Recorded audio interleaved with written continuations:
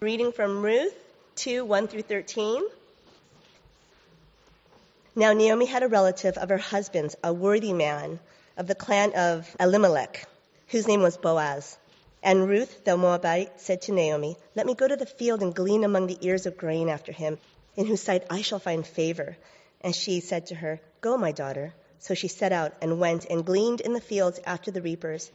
And she happened to come to the part of the field belonging to Boaz, who was of the clan of Elimelech. And behold, Boaz came from Bethlehem, and he said to the reapers, "The Lord be with you." And they answered, "The Lord bless you." Then Boaz said to his young man who was in charge of the reapers, "Whose young woman is this?" And the servant who was in charge of the reapers answered, "She is the young Moabite woman who came back with Naomi from the country of Moab." She said, "Please let me glean and gather among the sheaves after the reapers." So she came, and she has continued from early morning until now, except for a short rest. Then Boaz said to Ruth, "Now listen, my daughter. Do not go out to glean in another field or leave this one, but keep close to my young women. Let your eyes be on the field that they are reaping and go after them. Have I not charged the young men not to touch you? And when you are thirsty, go to the vessels and drink what the young men have drawn." Then she fell on her face, bowing to the ground, and said to him, "Why have I found favor in your eyes, that you should take notice of me, since I am a foreigner?" But Boaz answered her, "All that you have done for your mother-in-law since the death of your husband has been fully told to me, and how you left your father and mother and your native land and came to a people that you did not know before. The Lord repay you for what you have done, and a full reward be given to you by the Lord, the God of Israel, under whose wings you have come to take refuge." Then she said, "I have found favor in your eyes, my Lord, for you have comforted me and spoken kindly to your servant, though I am not one of your servants." Good morning. Let's pray. God, thank you so much for your word. Just a really great story. And God, may we look at this as more than just a story, but something that would affect our lives, that would bring about transformation in how we think and how we live. In Jesus' name, amen. Let's remember that we're reading about historical people and places. Naomi and Ruth traveled from Moab to Bethlehem as widows, and we know that they're not made-up people because this is the lineage of King David and of Jesus Christ. So we know that these are non-fictional people. Bethlehem is a real place, and if you were to go there today, you'll find much of the same landscape that was back then. Not too much has changed in terms of kind of the development and things like that, but there are some city centers and things like that. But if you look into like the shepherd's fields, much of that has not been changed. Ruth was Naomi's daughter-in-law who followed Naomi to Bethlehem, choosing to trust in Naomi's God, knowing that her life was going to be extremely challenging moving forward. In this text, let's start by pointing out a key word, and that key word is favor. Okay, and in our section of Scripture this morning, favor is found in verses 2, 10, and 13, and we're going to take a look at this progression. So starting in verse 2, it says, "Let me go find favor." And then to verse 10, "Why have I found favor?" And then finally to verse 13, "I have found favor." Now before we start with the first favor in verse 2, let's go to verse 1. "Now Naomi had a relative of her husband's, a worthy man of the clan of Elimelech, whose name was Boaz." We're introduced to Boaz, a relative of the deceased husband, Elimelech, and the family was the center of this social structure in Boaz's time, much like today, much other cultures. The familial relationships were extremely important, and there were obligations amongst family members to help and to protect and to provide support to those in need of the family. So here was Naomi, a widow who lost her 2 sons, who was in need of assistance, in need of protection, in need of care for her well-being from her relative or relatives. And so enter Boaz.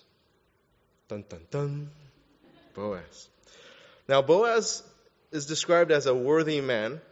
And in Hebrew, the words describing Boaz are used to describe a strong, brave, mighty man. They also describe wealth, valor, integrity, heroism, and it's also a word used to describe a powerful military force. So there are a lot of definitions in the couple of Hebrew words used in the text, and what the writer is getting across is that Boaz is dreamy. He's like Mr. Darcy.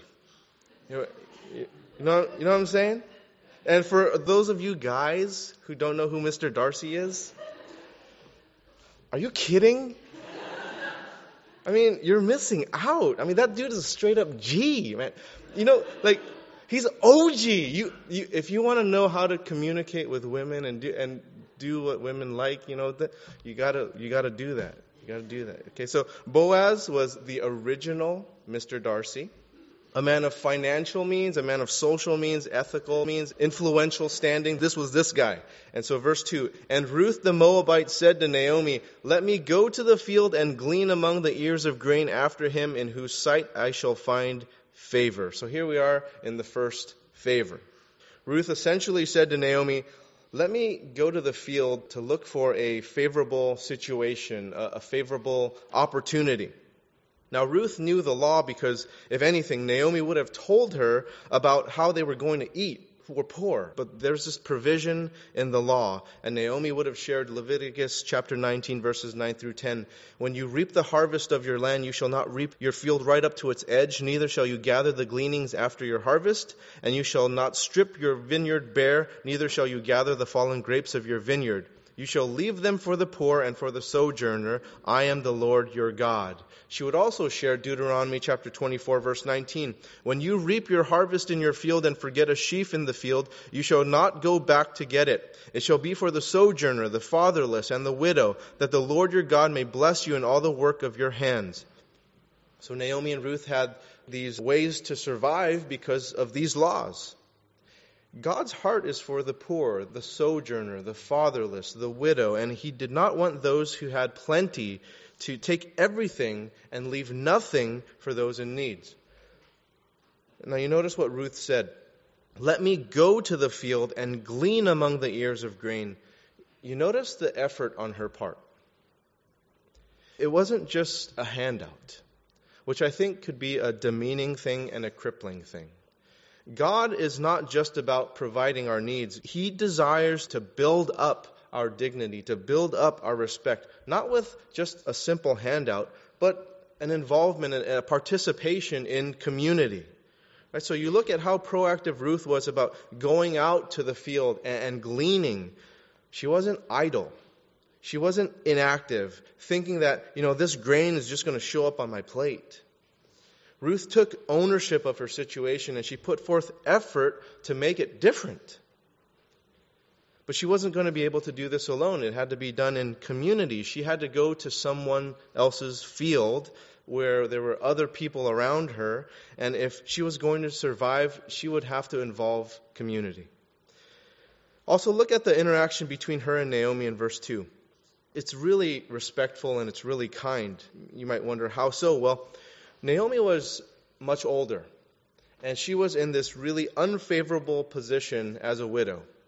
And rather than having Naomi endure the physical difficulty of gleaning, going out there and under the hot sun and sweating, and people talking about her misfortune of losing her husband and sons and everything, and, hey, that's Naomi, that lady that left and went to Moab, and her sons died, and all the little chatter going on behind her.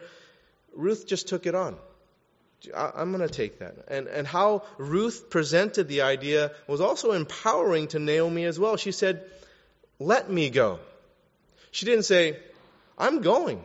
You're too old. We got to eat. Somebody has to feed us. So, hey, move.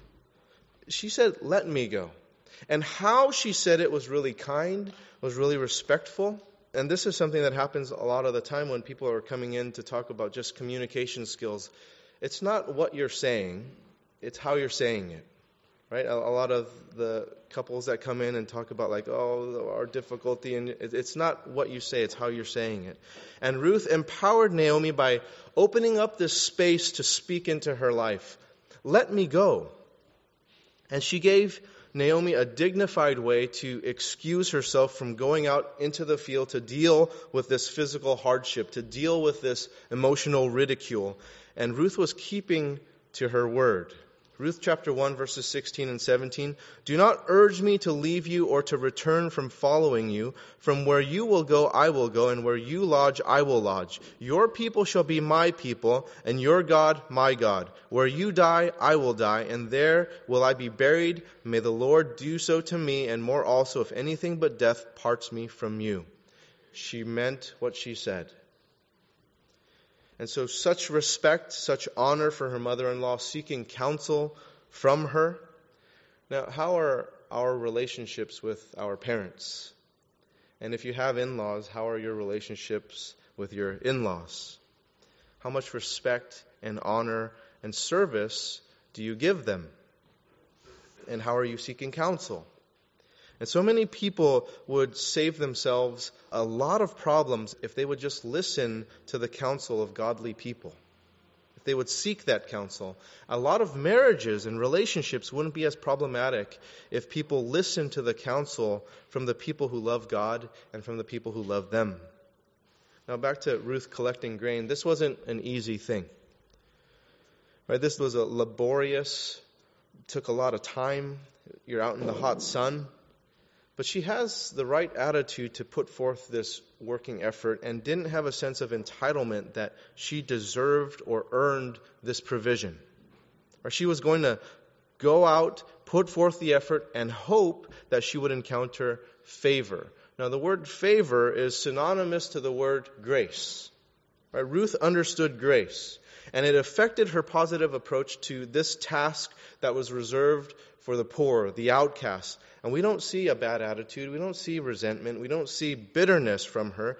No sense of entitlement of her rights, that she deserved better, that she deserved a better life. Just an understanding of grace. That whatever good she'd receive would be unmerited favor. It would be undeserved mercy. Now, how different would our life be if we saw things out of the eyes of grace rather than the eyes of entitlement? Wouldn't it change our perspective? Wouldn't it change how we live? Because we're so preoccupied with our rights. It's my right to do this, or it's my right to do that. And we fail to see the blessings that we already have. Ruth could have easily thrown herself a little pity party right here, right? I was married. I was with my people. I was comfortable. Why do I deserve this? I deserve better. But she doesn't do that. She was not about to let anything strip her of what she did have. What she did have were choices. Just like all of us. That is something that is not stripped from us. We have choices. So do we allow in the self-pity because life isn't going as we thought it should? Or do we put effort into choosing what we can do? To go out to our field of opportunity, to glean, and to look for favor, to look for grace, because it's out there. It's within your choices. And your opportunity to make choices, they are out there. So what choices will you make? Then Naomi said to her, "Go, my daughter." Now the Hebrew word for daughter in verse 2 is used in a polite address. So Naomi didn't say it to Ruth to just get it out of her hair or just like, "Oh, go, get out of here." This was a kind, endearing response, and Naomi wasn't too proud to let Ruth help her. So she set out and went and gleaned in the field after the reapers. Ruth decided to take action, to take control of what she could take control of, and sometimes people dealing with difficult circumstances, dealing with difficult situations, struggle with decision constipation, right? It's just stuck, right? It's just, and sometimes waiting for things to happen to them rather than going out to affect change in their life. So what proactive, controllable steps, however small they may be, can be taken for you to initiate change in your life rather than waiting for something to happen that may never happen? See, Ruth didn't wait for change to happen. She chose to initiate change with what she could do. She could go out and get food for her and Naomi. And God gave her what she needed, and she used what God gave her, hoping she would find favor. Now that's the thing with favor. Favor is really hard to encounter when you're idle, right? Your opportunities are greater when you go out to find favor. Now, how many people use excuses not to do anything? Sitting idle when God wants us to exercise our faith by simply living our life. That job, that relationship is not going to have the same opportunities to show up if you're sitting idle. Now, if Ruth sat idle, Naomi and Ruth would starve. Right? So the Christian faith is simple. It is by no means easy, but it's really simple. It's common sense, it's practical, and it leads to action. God's will isn't given to us for us to do nothing. Right? We are to trust Him with what He has given us and to use what He has given us. And we see that with Ruth. She did what she could do with what God had given her. And the rest of it, well, God just didn't unfold it yet. And sometimes we don't see all of God's will for us because we haven't done our part. Right? Like the guy with the withered hand had to kind of go and simultaneously it was healed. Peter had to step out of the boat and simultaneously the water was able for him to walk. We kind of have to do our part. Now, what's our part? Communicating with God is one thing. Praying. Seeking wise counsel is another thing. Thinking and discerning what God's will is. Acting upon that communication and discerning our choices.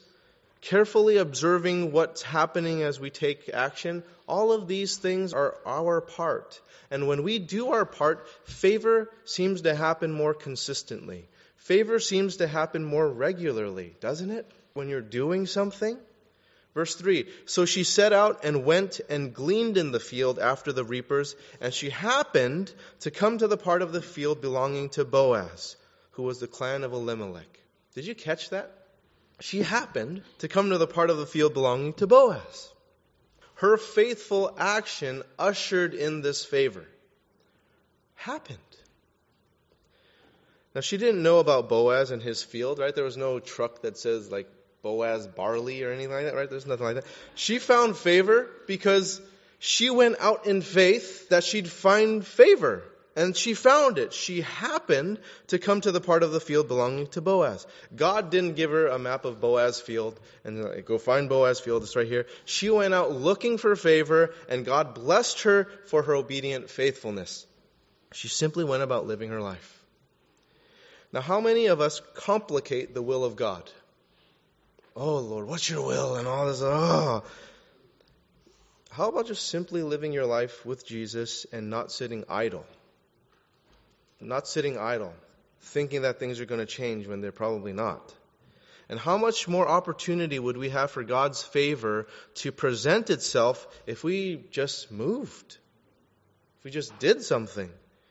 And how about we stop acting foolish, expecting God to do miracles that aren't His will? Because maybe His will isn't for you to get that job. Maybe His will is simply for you to look for a job. Just the part before that.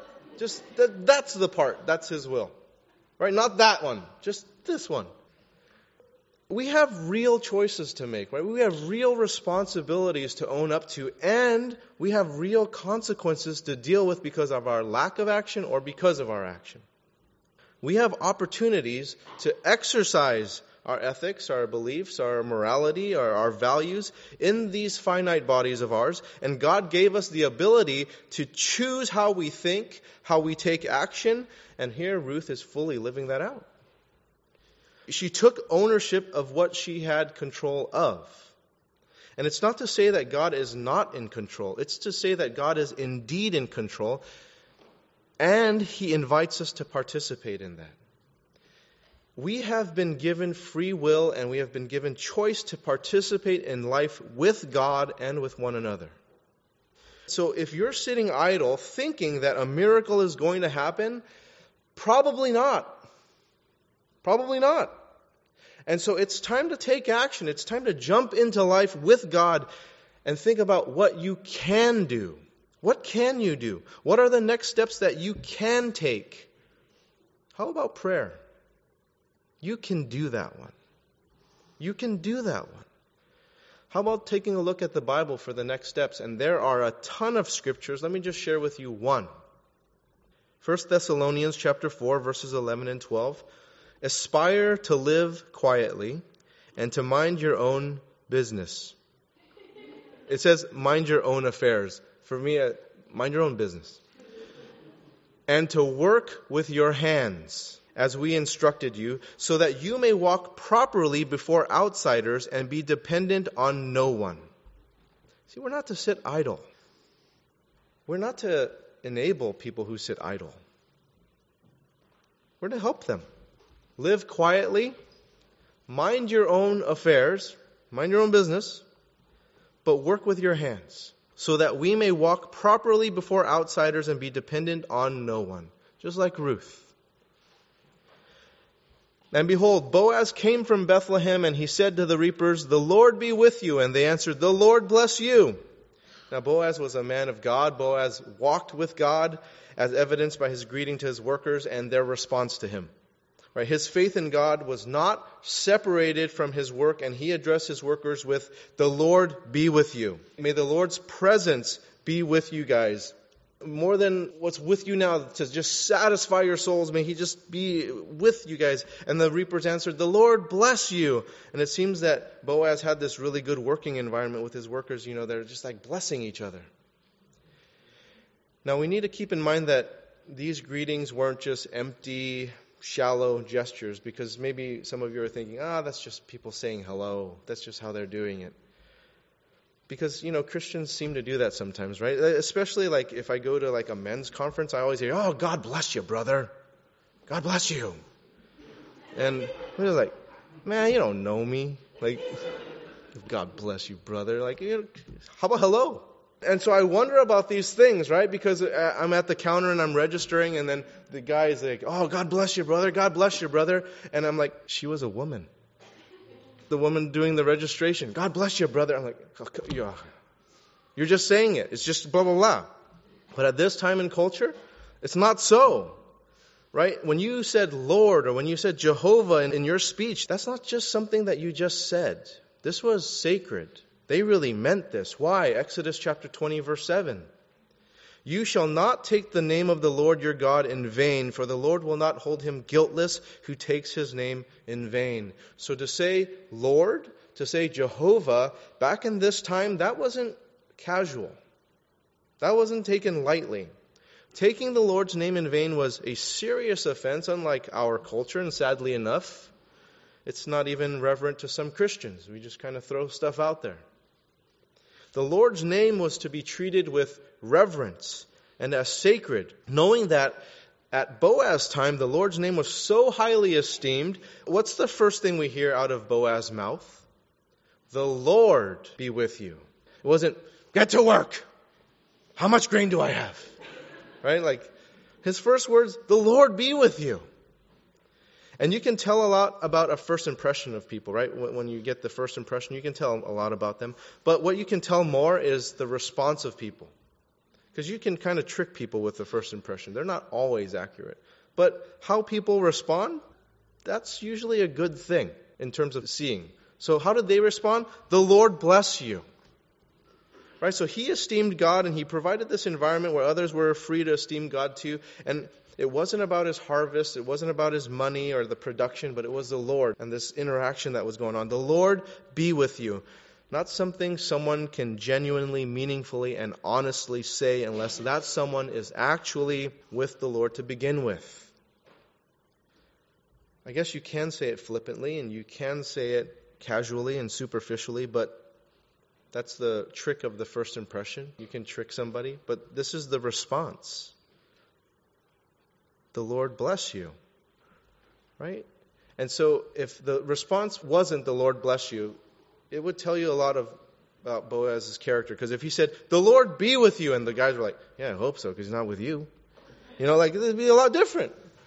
But they responded, "The Lord bless you." And these are people who take seriously the usage of the Lord's name. So Boaz was a man who had the presence of God. Now, how many of us are truly content with simply just the Lord's presence? Not seeking his blessings, not seeking his provision, but just simply his presence. And how do you know? Well, How is your relationship with God? Is your spiritual life compartmentalized into reading the Bible or into praying? But how is the presence of God integrated into your life? Is it just checklists? I woke up early in the morning and I read the Bible, check. Oh, I did my prayers, check. So I'm good with God. I'm going to go on with my day and I'm going to do my thing and I'm going to work hard at work, check. And perhaps you head off with the rest of your day, but you're infrequently regarding the presence of God. It's already done. It's kind of like off. And you're thinking, no, Pastor Albert, I do more than that. I tithe. I give 10%, and even I give 10% of my gross before taxes. And it is so easy to become legalistic with our giving because it involves numbers. Right? 10%, check. I am done. Man, I get to keep 90? That's a good deal. Right? You just check it off. But it's not simply just 10%. Where is the presence of God in your life? Where's the presence of God in your giving? Is there an evidence of generosity? Or is it just like a 10% is not a really generous thing to you? Just 10%, that's easy. Is it sacrificial? Is there an element of stewardship in there? It's not simply just a check off of the checklist to say, 10%, no, I'm done. The Christian life is not a checklist of moral living, good behavior, ethical standards. The Christian life is living in the presence of God all the time. All the time. Not compartmentalized into a Sunday service or the 15 minutes you use in the beginning of the day to pray or at the end of the day or whenever you place it in there or when you guys study or whatever limitations you place on your relationship with God. It's throughout your life. Verse 5, Then Boaz said to this young man who was in charge of the reapers, Whose young woman is this? So Boaz was a good employer. He knew all the people who worked in his field. So he knew when someone new was in there. So he asked his foreman, Who's this? Who's this girl? And the servant who was in charge of the reapers answered, She is the young Moabite woman who came back with Naomi from the country of Moab.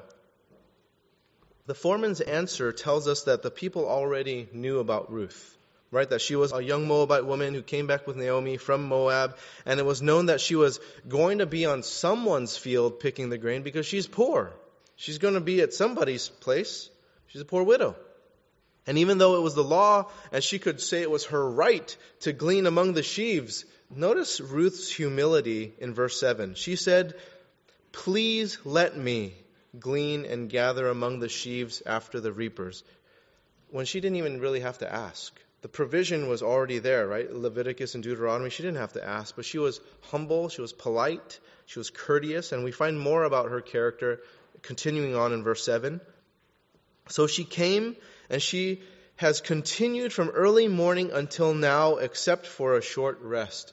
Ruth was a hard worker, disciplined, persistent, responsible, and she wasn't just working to take care of herself. She was also working to provide for Naomi. And this is a person that isn't all talk. This is a person that takes action.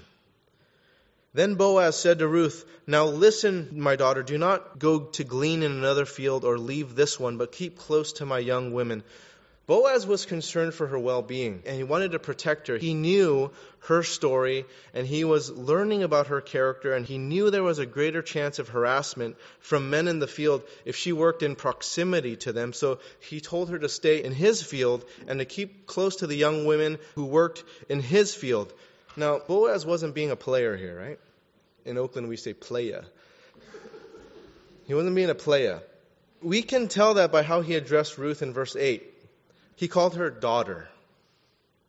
Right? He didn't call her sweetie or honey pie or whatever. He was being paternal. He wanted to ensure her safety and provision, and he could tell the men of his own field, he could be like, hey, relax. Other person's field, he couldn't tell those workers to do that. But in his, he was like, don't do that. Verse 9, Let your eyes be on the field that they are reaping and go after them. Have I not charged the young men not to touch you? And when you are thirsty, go to the vessels and drink what the young men have drawn. So, young men, they have these things called hormones.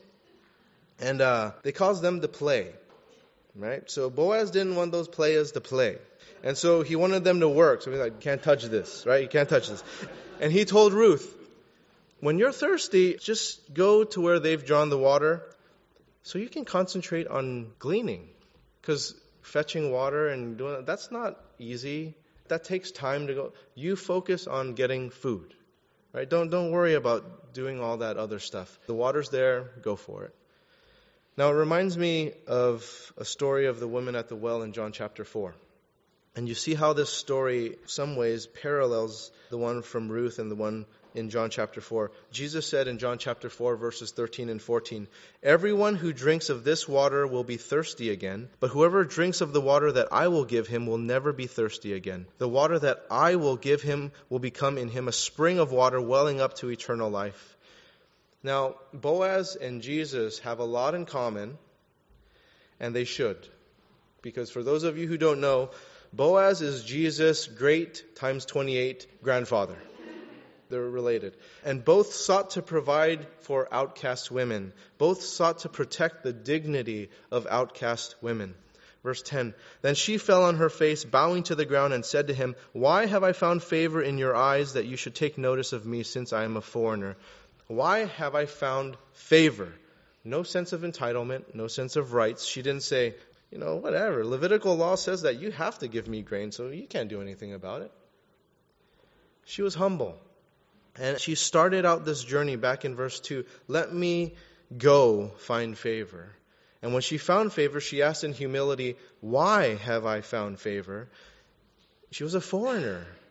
Yet she found this favor. And even though she set out to find favor, when she received that grace, when she received that favor, it still drew her to question why. Because that's what grace does. Grace and gratitude go hand in hand. Grace and humility go hand in hand. Grace is getting what you don't deserve. You cannot earn it. And this is a picture of God. This is a picture of Jesus. We were foreigners, and by His grace, He protects us and He provides for us. He tells us to stick around Him. Drink when you're thirsty. It's all here. And we used to serve other gods, whether that is literally other gods like religions or money or self-interest or selfishness. But we entered into His presence, and now we serve in His field. We serve in His kingdom. Verse 11, but Boaz answered her, all that you have done for your mother-in-law since the death of your husband has been fully told to me, and how you left your father and mother and your native land and came to a people that you did not know before. The Lord repay you for what you have done, and a full reward be given you by the Lord, the God of Israel, under whose wings you have come to take refuge. Everything that we do will be revealed. Everything that we don't do will be revealed.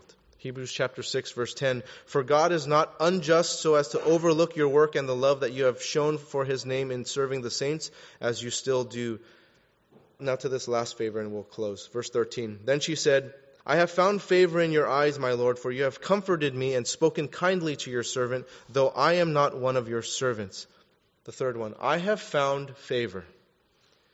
She was a foreigner subject to the abuses of harassment, ridicule, rejection, but found favor from someone who comforted her, who spoke kindly to her, even though she was a stranger. She wasn't one of His servants. Now, isn't this like us? Separated from God, destitute, and not until Jesus showed up, we were given the grace of God, like Boaz showing up for Ruth. You see the typology between Jesus and Boaz? Boaz provided safety, provision, and Ruth didn't approach him with a sense of entitlement. She found favor not because she deserved it or that she earned it. She found it because it was graciously given to her. You and I are not entitled to anything before God. What can we possibly earn from God? It is God's grace. It is God's gift that He has given us. Yet how many people approach God with arrogance and with pride, demanding that God do this or demanding that God give them answers to this and all this stuff? How many people approach God with a sense of entitlement? Enter Jesus, our Boaz, who is present with God, who brings us, the foreigner, the one separated from God, into the presence of God. Right? So you see the progression of favor. You see the progression of grace in our text this morning. Verse 2, let me go find favor. Right? So this is the effort. This is the choices. To verse 10, why have I found favor? That is met with humility. That is met with gratitude, thankfulness. And then finally to verse 13, I have found favor, where because of those things you have received grace. Therefore, you can live in grace. Favor with God found in Jesus Christ, our Boaz. Let's pray. Father, thank you for your word. Thank you for giving us your favor, your grace. I pray, Lord, that you would soften our hearts and open our minds to receive from you, as there may be people who are looking for it, Lord, who have made an effort, who are making choices to seek your grace. And Father, I pray that they would find it as they don't sit idle. And Lord, when they encounter it, may they be grateful, worshipful, and praising you because they found it. And may the transaction happen where they live in grace. In Jesus' name, amen.